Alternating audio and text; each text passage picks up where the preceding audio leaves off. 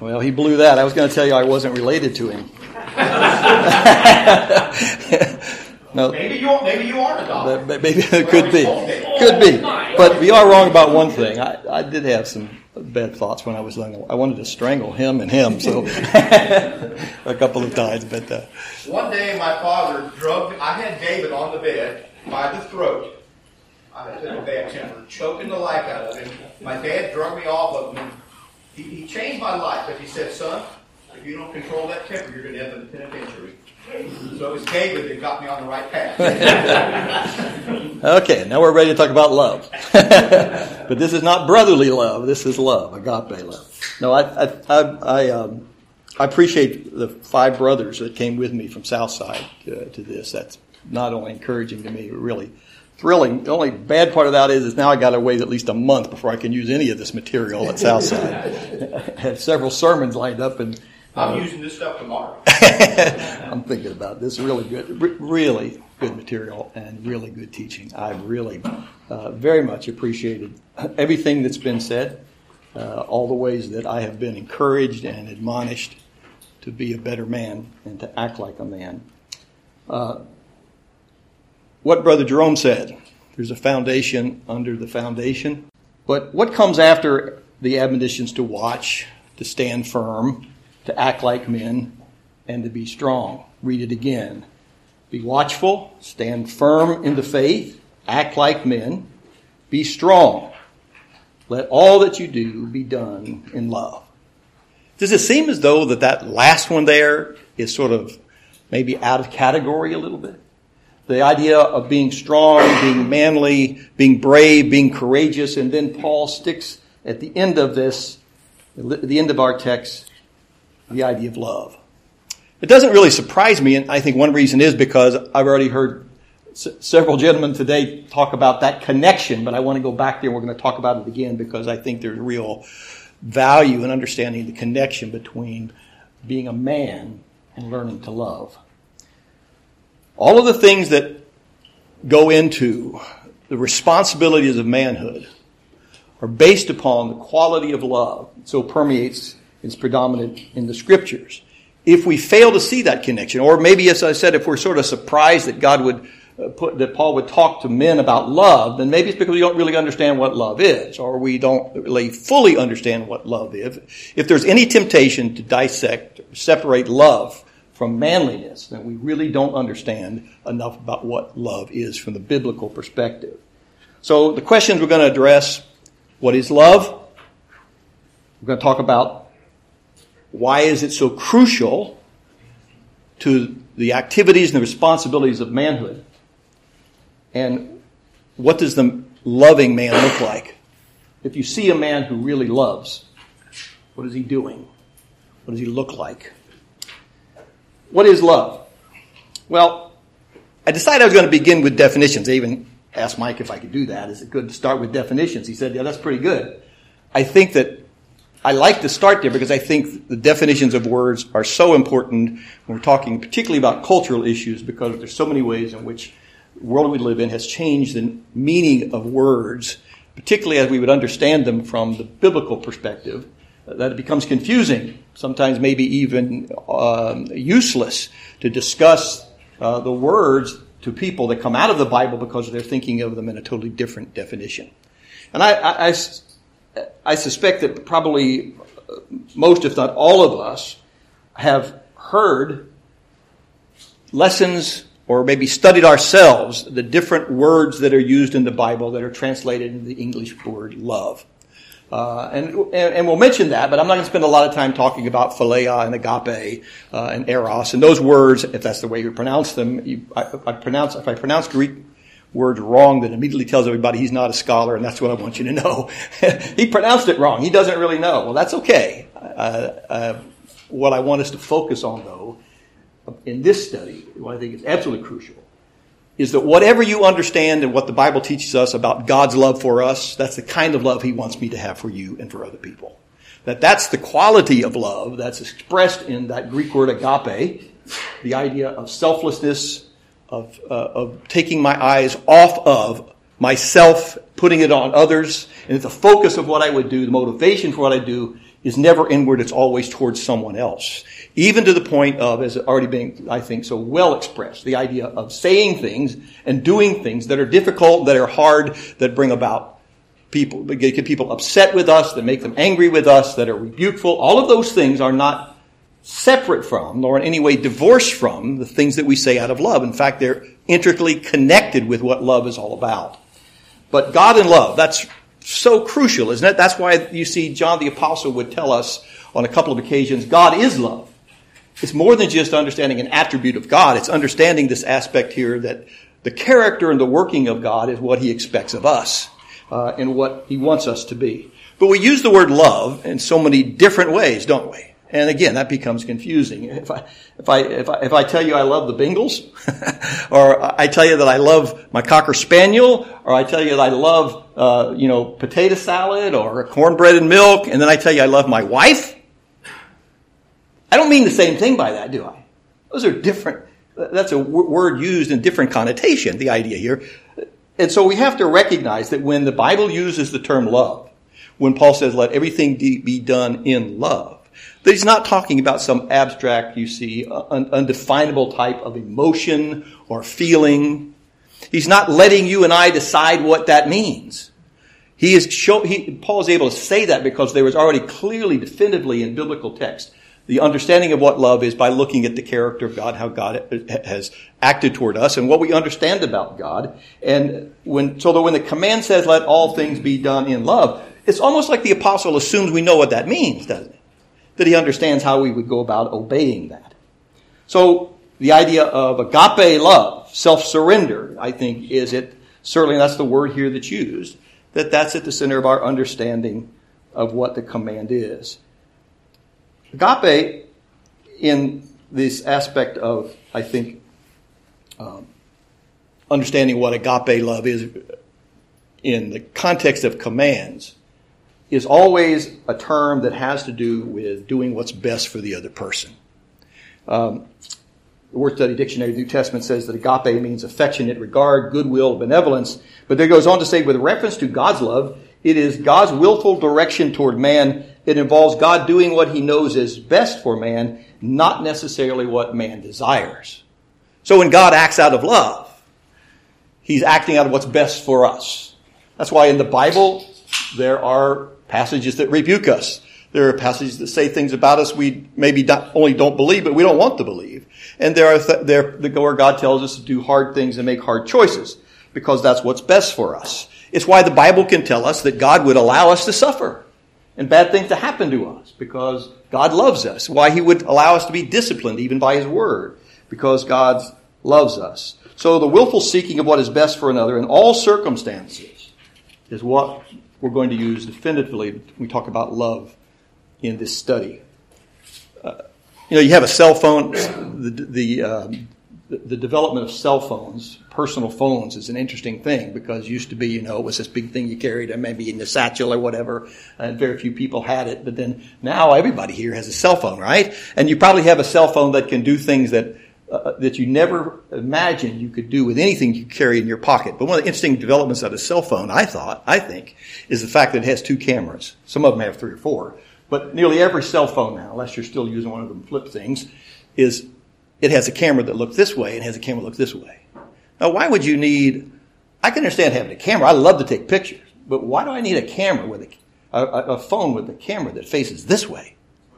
So I can take what? I can take selfies, right? I mean, the idea here that I have a camera here that has the capacity and ultimately feeds the need for me to take a picture of myself doing something. So I use that illustration because I think what love demands of us is that we only have one camera and it faces outward. That our life is not to be geared by anything that looks at us as the primary target. That we're looking out at the world and we're looking at others. We're looking at our wives, our families, our children, our fellow man. We're looking even at those who are lost and sinners in the world. We're looking at everyone else through the lens of love, because we're looking that direction and not towards ourselves. When I push that button and turn the camera back on myself, that's when you see I got problems. That's when I stop doing things out of love and I start doing things in another way. So when we talk about the idea of doing all things in love, we recognize that Paul is putting a pretty good challenge upon us, that we would not just be loving once in a while, but that everything that we would do would be motivated by love. Now what that tells me is that, if I understand that correctly, that love's pretty important. If the apostle can say everything you do needs this, then that's pretty important. So biblical love is important. How are we going to see that and establish that in the rest of Scripture? We'll turn to Romans 13. I think certainly we recognize that Paul says it in the implications of the passage we're studying here, but there are other places in Scripture where this really becomes clear, is that love is primary, it's central, it's fundamental, and it is to be a part of everything that we do. It is imperative in that regard. You pay your debts? I think we would, if we were going to say, okay, what does a man of integrity do? What does a man of honesty do? What does a real man do? He pays his debts. What do we call a guy who doesn't pay his debts? He's a deadbeat, right? We would immediately say, okay, you're going to be a good father, you got to pay your debts. You got to make sure that you don't leave people hanging. If you owe them something, then you ought to pay that. We expect that of others. And as men, we shall expect that of ourselves as well. After making it clear in Romans chapter 13 that every Christian is subject to the civil authorities, the governing authorities, and we are not to seek personal revenge for ourselves, but to leave that vengeance up to God and to those whom He's established, you see, as His ministers. Paul makes this demand in Romans chapter 13, verse 7, pay to all what is owed to them. Taxes to whom taxes are owed, revenue to whom revenue is owed, respect to whom respect is owed, and honor to whom honor is owed. There's several sermons, isn't there, in that? The idea that respect and honor is what you owe, and you owe it to in all of these different areas of life. That you should pay your taxes, that you should honor those who deserve to be honored, and you should make sure that you don't owe these things, in the sense that he says in verse 8, owe no one anything. I remember several years ago I had opportunity to go and talk to some inmates, teach some inmates in a local correction institution by us, and so we would go in and we'd sit down and have Bible class, and after the Bible class we'd break up into sessions, and these gentlemen then would ask us questions. And one of the questions, I think the first time I was there, one of the first questions was, this fellow got out his New Testament and he pulled to this passage and he said, owe no man anything. He says, now tell me why it's okay to have a credit card, or it's okay to owe money for a bank loan when God says, owe no man anything. I scratched my head a little bit about that. I was ready for a lot of questions about baptism and the Lord's Supper and instrumental music, but I wasn't ready for Romans 13:8. But I look at this and I recognize that is a good question, and one I think that drives the meaning of the passage to understand that Paul is saying there's something here about owing that's vital, about not owing that's vital. Owe no one anything. Does not forbid taking out a loan or using a credit card, I believe, because there are other passages in the Scriptures where God allowed the Jews to borrow money, both to lend and to borrow. Jesus himself in Matthew chapter 5 told his disciples not to turn away anybody who would come and ask to lend somebody something. But there is an exception to what we should owe one another. He says, owe no one anything except to love each other, for the one who loves another has fulfilled the law. Now I want to explore that thought. Don't owe anybody anything. Pay your debts. If you owe something, pay it back. Except what? Except for love. Owe no man anything except love. Why? Because you can never pay that debt off. You are constantly under the obligation to love another person. So don't go around making debts for yourself except for the debt of love, and recognize that you must owe that. Why? For the one who loves has fulfilled the law. So love to another is a debt that you always owe. And that'd be my first inclination to talk about the importance and the imperatives of love, is particularly in talking to us as men, leaders of our families, those who are to provide, is that just like paying your bills is important to your responsibility, so paying The debt you owe of love to everybody is central to your responsibility and to my responsibility as being a man. I got to pay that. The NIV says this: let no debt remain outstanding except a continuing debt to love one another, for he who loves his fellow man has fulfilled the law. You always owe it to love somebody else. There's no excuse, there's no reason, there's no extenuating circumstance where you can do something towards another person that is not the loving thing to do, because you owe that to them, whoever they are. Whether they're close to you, whether they're family, owe no man anything, but every man you owe love. Makes it important to know what love is, isn't it? And how important, how I am to act in love, because I owe it to everybody to love them. Now, Paul gives another reason here. He says love fulfills the law. In fact, twice in Romans 13 and 8 through 10, Paul says love fulfills the law. I'm not sure I know all of that, what that means. I believe that what Jesus said in Matthew chapter 22 plays into this. Or it may be that Paul's remembering that very text when he makes this statement about love. But in Matthew chapter 22, verse 36, they come to Jesus, they say, "Teacher, what is the great commandment in the law?" And what does he say? "You shall love the Lord your God with all your heart, with all your soul, and all your mind. This is the great and the first commandment. And the second to it, like, is what? Love your neighbor as yourself." And then Jesus says, "On these two commandments depend all the law and the prophets." Again, I would have us notice that the idea of love contained in both the command to love God with everything that we have and to love one another is given an all-inclusive parameter. It's not love here, love a little bit here, love a little bit there. What Jesus said about love in terms of the commandments is that the command to love is not only at the top of the list, but all the other laws of the law and commandment depend upon the command to love God and love your neighbor as yourself. Now, what I believe that means, at least part of what I believe that means, is being obedient to the law of God depends upon the exercise of love, both toward God and toward my neighbor. That commandments are not just directives given to be written out, voiced out, and lockstep put them into motion. It's not going through certain functionalities that ultimately defines obedience. Obedience has connected with it this aspect of a desire to serve God because you love Him and to serve other people because you love them. And so being obedient to the law depends upon the exercise of love and the understanding of what love is. Is it possible that all the commandments of God could be reduced to a single concept? Well, again, I'm not sure that's necessarily what Jesus is trying to get across to us here, or is getting across to us here. It's certainly not true in the sense that I can just say, well, all that God cares about is if I love, so I love everybody, so I'm good. And there are a lot of people in religion that take that approach. When you ask them, what does God want? Oh, He just wants me to love my neighbor. He just wants me to be a loving person, to be kind. As long as I do that, it doesn't make a difference about all that other stuff, as they might refer to it.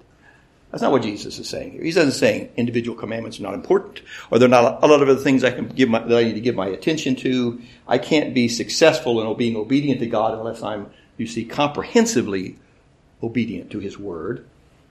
But I do believe that there is a sense in which love, the commandments of God, can be narrowed down or boiled down to the concept of love. In this sense, that if I truly love God, and I truly love others, love God, love my neighbor, then I will not disobey the laws of God. So Jesus says, if you love me, you what? Keep my commandments. Now, that passage obviously connects together the aspect of didactic commandments with what love is. But it even goes further than that, I believe, in the sense that you cannot love God and you cannot love your brother without obeying the commandments of God. Or the reverse of that, if you don't love God and if you don't love your brother, you will not obey the commandments of God. Someone has said that the idea here that the Christian life can be lived successfully by doing this, by loving God and then doing what you want. That's pretty. You read that and you think, it can't be right. love God and do what you want. But think about that for a moment. If you really loved God, what would you do? You would do what God wanted. If you really loved your brother, what would you do? You would do what was best for him. So you would be in a constant mode, if you learn to love, constant mode of obeying God and doing what's best for your brother. So the idea that obedience could be boiled down to a single concept is pretty impressive. And certainly it tells us here what Paul's addressing in this very passage we're teaching. And that is, you must practice love in everything that you do. It is the debt you owe. And in a sense, it's the only debt that you should owe, is to love one another and to love God. There are a couple of passages other than this passage that points out the cruciality of love, and I think we're familiar with these. John 13, verse 34. How will people know that we are the disciples of Jesus? By whether or not you love one another. By this, all people will know that you are my disciples, if you love one another. What are we going to do to make people believe that we are God's children? Well, there's a whole list of things that we could list in the aspect of being a proper display of God's character and the activities that reflect our relationship and discipleship to God. We can't say we're the disciples of Jesus. We don't help other people. We can't say we're disciples of Jesus. We don't teach the truth. We need to go and worship him. We need to display all of these elements. And yet Jesus boils it down to his disciples under the single concept of loving each other. I believe at least one thing Jesus is telling me there is you can't overlook this. You can't dismiss this. This is absolutely crucial. In Colossians chapter 3, verse 12, put on then as God's chosen ones, holy and beloved, compassion, kindness, humility, meekness, patience, bearing one another. And if one has a complaint against another, forgiving each other, as the Lord God has forgiven you, so you also must forgive.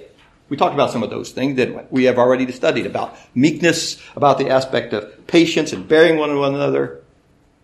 And at the end of that list of things that are so important to the character of the chosen ones of God, he says, above all these, put on love, which binds everything together in perfect harmony.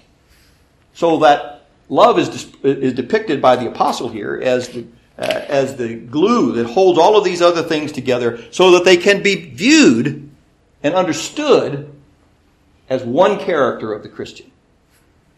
Now we'll talk about how that comes about, but what I would suggest to you in the context of that, at least what comes to my mind in terms of application, is that right theology is no substitute for love. Being a part of the right religious institution is no substitute for love. Religious activity is no substitute for love. Nothing substitutes love because nothing is valuable without it. There is no generic ingredient. There is no thing I can put in the recipe that'll do the same thing as love.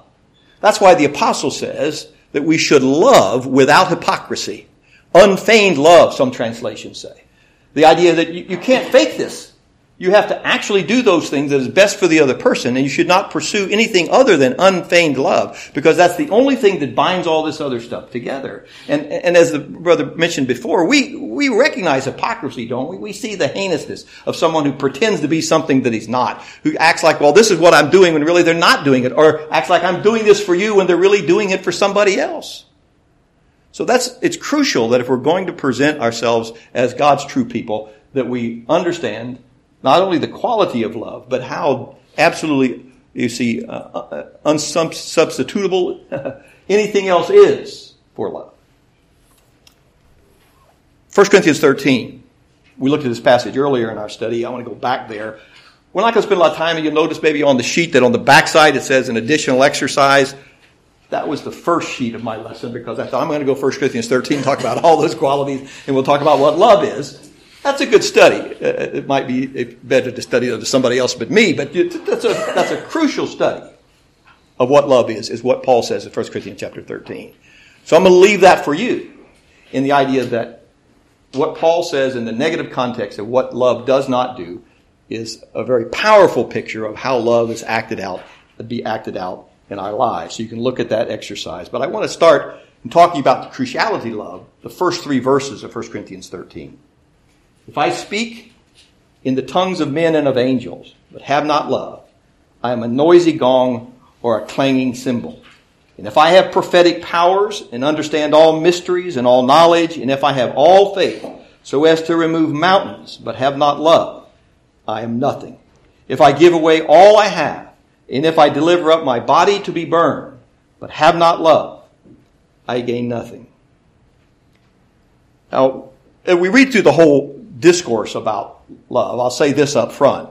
I think it really is mistaken and somewhat shallow view to sort of rip these passages about love out of the context and put them on a piece of paper and just study them. They need to be studied in the context of Paul's discussion about spiritual gifts, about the problems that existed at Corinth and the things that he's addressing about division. There are a lot of other things about why love is discussed here that are part of that conversation, a necessary conversation. But I also want us to notice that he focuses in the description about love here on things that are negative, about the negative elements of it. Notice how many times have not is used in these first three verses. And then when he goes on to discuss love, he says, love doesn't do this. It's not boastful. It's not envy. It doesn't rejoice in unrighteousness. So there's a lot of negative here where the apostle is pointing out to us what love does not do. And that's helpful to us because not only because we can understand what love is, because we can then identify if you're doing that, you're not loving. If this is what I got in my heart, then that's not love. If this is why I'm doing something, then I'm not doing it out of love. So Paul's putting it in the negative context because sometimes that makes it easy for us to apply it. I believe that that's one benefit of it. But notice what he says here. Paul sort of utilizes the limits of imagination here. Let's imagine a guy, and this guy doesn't exist, but let's imagine a guy who can speak with the tongues of men and angels. He says what God says.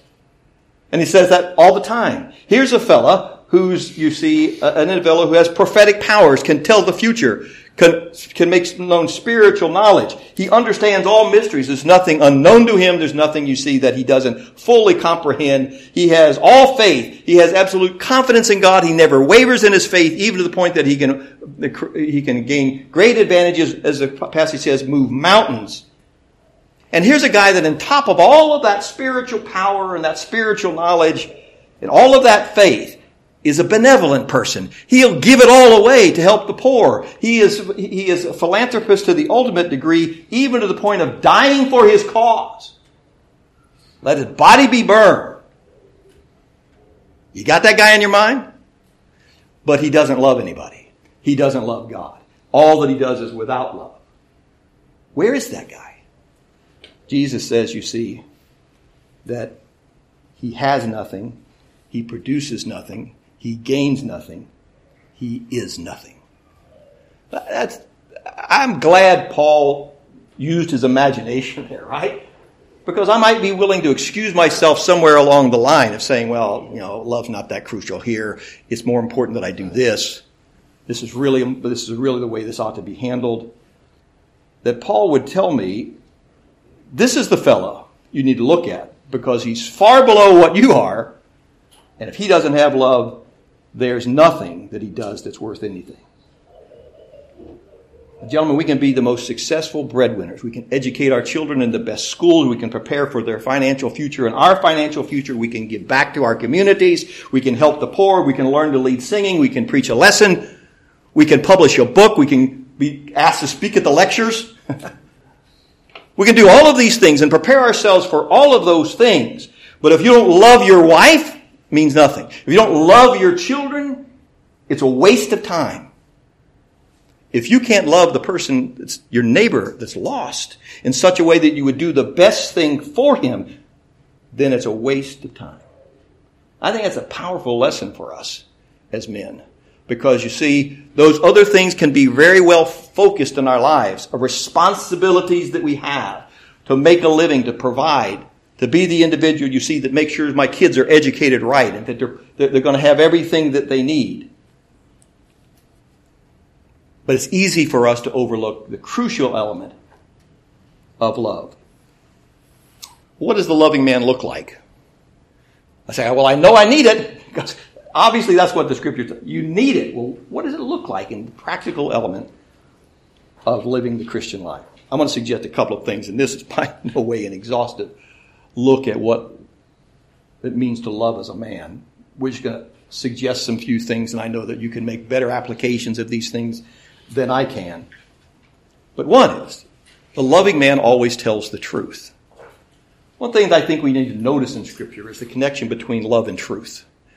They're not just two words that appear together in verses together, though they do often appear together in verses, but the idea that telling the truth is an attribute of love towards another person.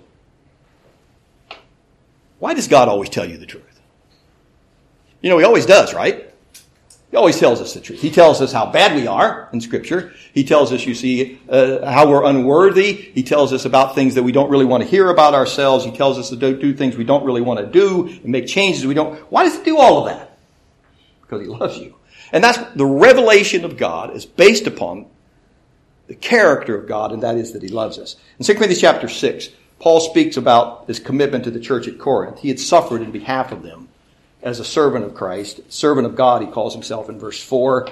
He says he had served them in afflictions, hardships, calamities. Verse 5, he says beatings, imprisonment, riots, labors, sleepless nights, hunger, by purity and knowledge and patience, and kindness, Holy Spirit, and genuine love. And then the next phrase he says, by truthful speech and the power of God. So I believe what Paul's saying here is that, you see, these are the things that I owed my commitment to you and to God. I owed the ability and the willingness to suffer. And ultimately, you see, to be kind and to express genuine love and to always tell you the truth, to speak truth. He mentions unfeigned love, one translation says about the idea of genuine, in connection with truthful speech. That, I think, that connection there is important to see. At least it says something to me, and that is that if I really have genuine love for somebody, I can't fake that by telling them something that's not true. And that's exactly what many times the world would have us do. If you love somebody, then you don't tell them that you don't like that. You don't tell them that that's not the right thing to do, or they need to go in another direction. You lie to them, or you say something that will be more appealing to them, and then you tell them that, well, I didn't say that because I really love you. I didn't tell you the truth because I really love you. Folks, that's soap opera stuff, right? That's not reality. Individuals that love somebody always tell them the truth.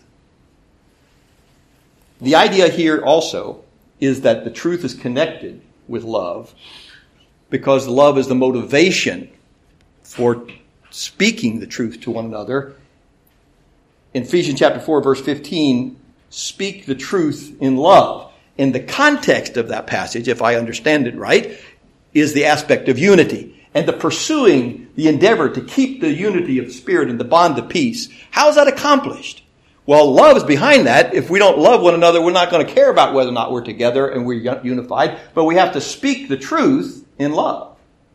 And we've talked a little bit about that already. It involves the idea of having the courageous thing, the courage to say the right thing and not fudge on the truth, so to speak, or compromise. Secondly, the loving man ministers to the needs of others. Hebrews chapter 6 and verse 10. For God is not so unjust as to overlook your work and the love that you showed for his sake in serving the saints as you still do. A labor of love is a labor of service. It's seen in a verbal sense in what we do for another person. So to say that you love somebody and then not serve them in a consistent basis, is nonsensical. In Galatians chapter 5, verse 13, for you were called to freedom, brothers, only do not use your freedom as an opportunity for the flesh, but through love serve one another. For the whole law is fulfilled in one word, you shall love your neighbor as yourself. But if you bite and devour one another, watch out that you are not consumed by one another. Notice again, the apostle plugs in Jesus' comprehensive statement about love, makes it connect to the aspect of serving another person. If you love a person, then you serve them. I can't help but think about John chapter 13. There's a whole lesson right here from John chapter 13, isn't there? The chapter starts out saying Jesus knew what was coming and he loved them to the end. And then what happens next? He gets down on the floor and he washes his disciples' feet. The fact that Jesus knew what everything was about, and that he absolutely loved them to the uttermost, was the natural introduction to this grand act of washing the disciples' feet. If there's any place we don't expect to see the Son of God, it's washing Judas's feet. But there he is, washing Judas's feet. Why? Well, the text tells us because he loved him. And the loving man, even the Son of Man, the loving man, serves. 1 John chapter 3, verse 16, by this we know love, that he laid down his life for us, and we ought to lay down our lives for our brothers.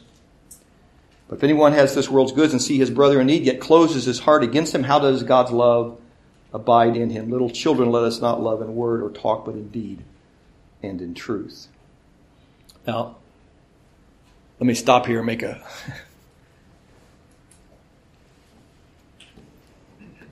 an observation. Many of you know that we were devastated in Fort Myers, Lee County with a hurricane a few months ago. Things like that you're not absolutely prepared for in any way, not only as a community, but certainly not in understanding how it's going to impact the Lord's church. What kind of effect will something like this have on God's people? God knows how to work stuff out. Let me tell you, he does. It was within hours after what happened at Ian had gone out to the world that I was getting phone calls from people, from brethren all over the country, all over this nation saying, how can we help? How can we help? We're ready to send. Now, of course, and I know many of you in this room made those calls, and I probably told you, I don't know yet, because it took a long time or a while for us to be able to access what the needs were. But I never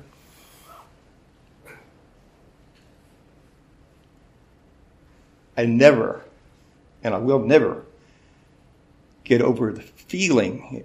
Say love is a feeling, not completely, but yeah, it is. The feeling that people love us.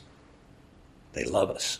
They don't know us. They don't know who we are. They don't know names. They don't know circumstances, but I know they love me because they were willing to serve their brother and give. And they give. So much so that within a few months we were writing saying, don't send anymore. You know, like Moses in the tabernacle. People were giving advice. They said, oh, wait a minute. We got to stop. That's where myself and the other elder were at Southside saying, no, folks, you got to stop. Because if I hadn't stopped, it would just kept coming in. Because why? Because people wanted to serve God, and they loved God, and they loved us. Now, I say that to understand that, for me to understand that God,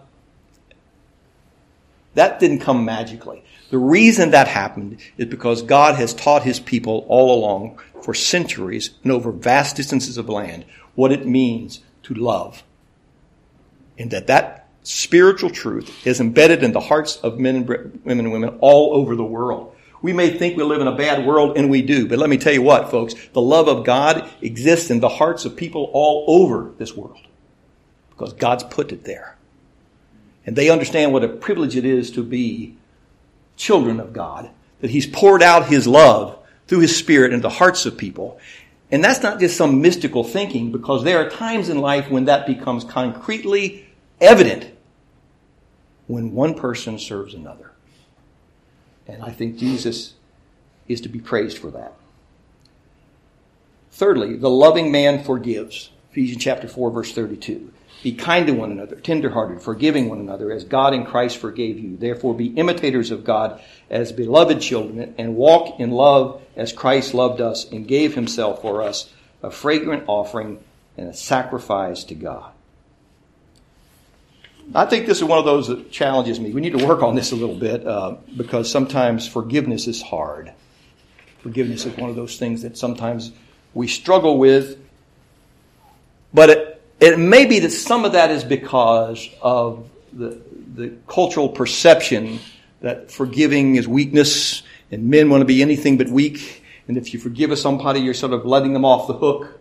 Or the idea here that that's really not what really shows manliness. And there are other qualities we could maybe throw in that bucket, at least from the cultural perception, about empathy and compassion. I think that those qualities are as masculine as any quality you could possibly think of in all of the scriptures. The idea of love, forgiveness, empathy, compassion, understanding those who are not like us. The reason I would say that is not only because the Bible attaches those particular qualities to the responsibility of a man, but because they are so difficult sometimes.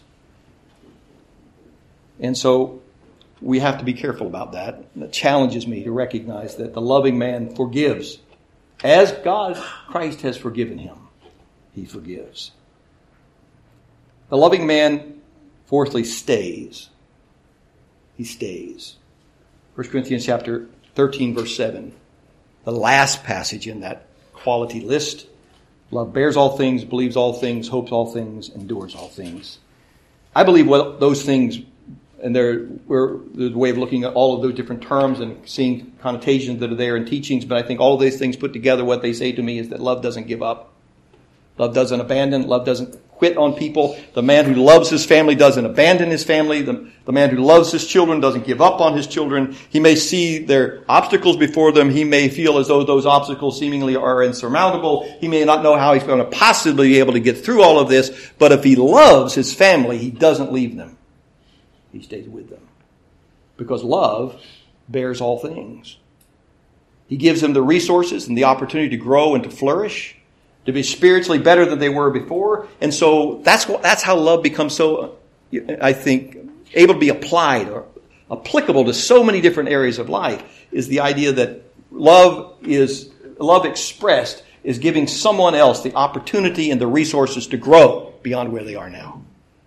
That's the way you approach your child, right? A 5-year-old, is he just the way you want him? You don't need anything else out of this 5-year-old except what he does now? Or do you want him to grow? Do you want him to learn different things and become better on down the road?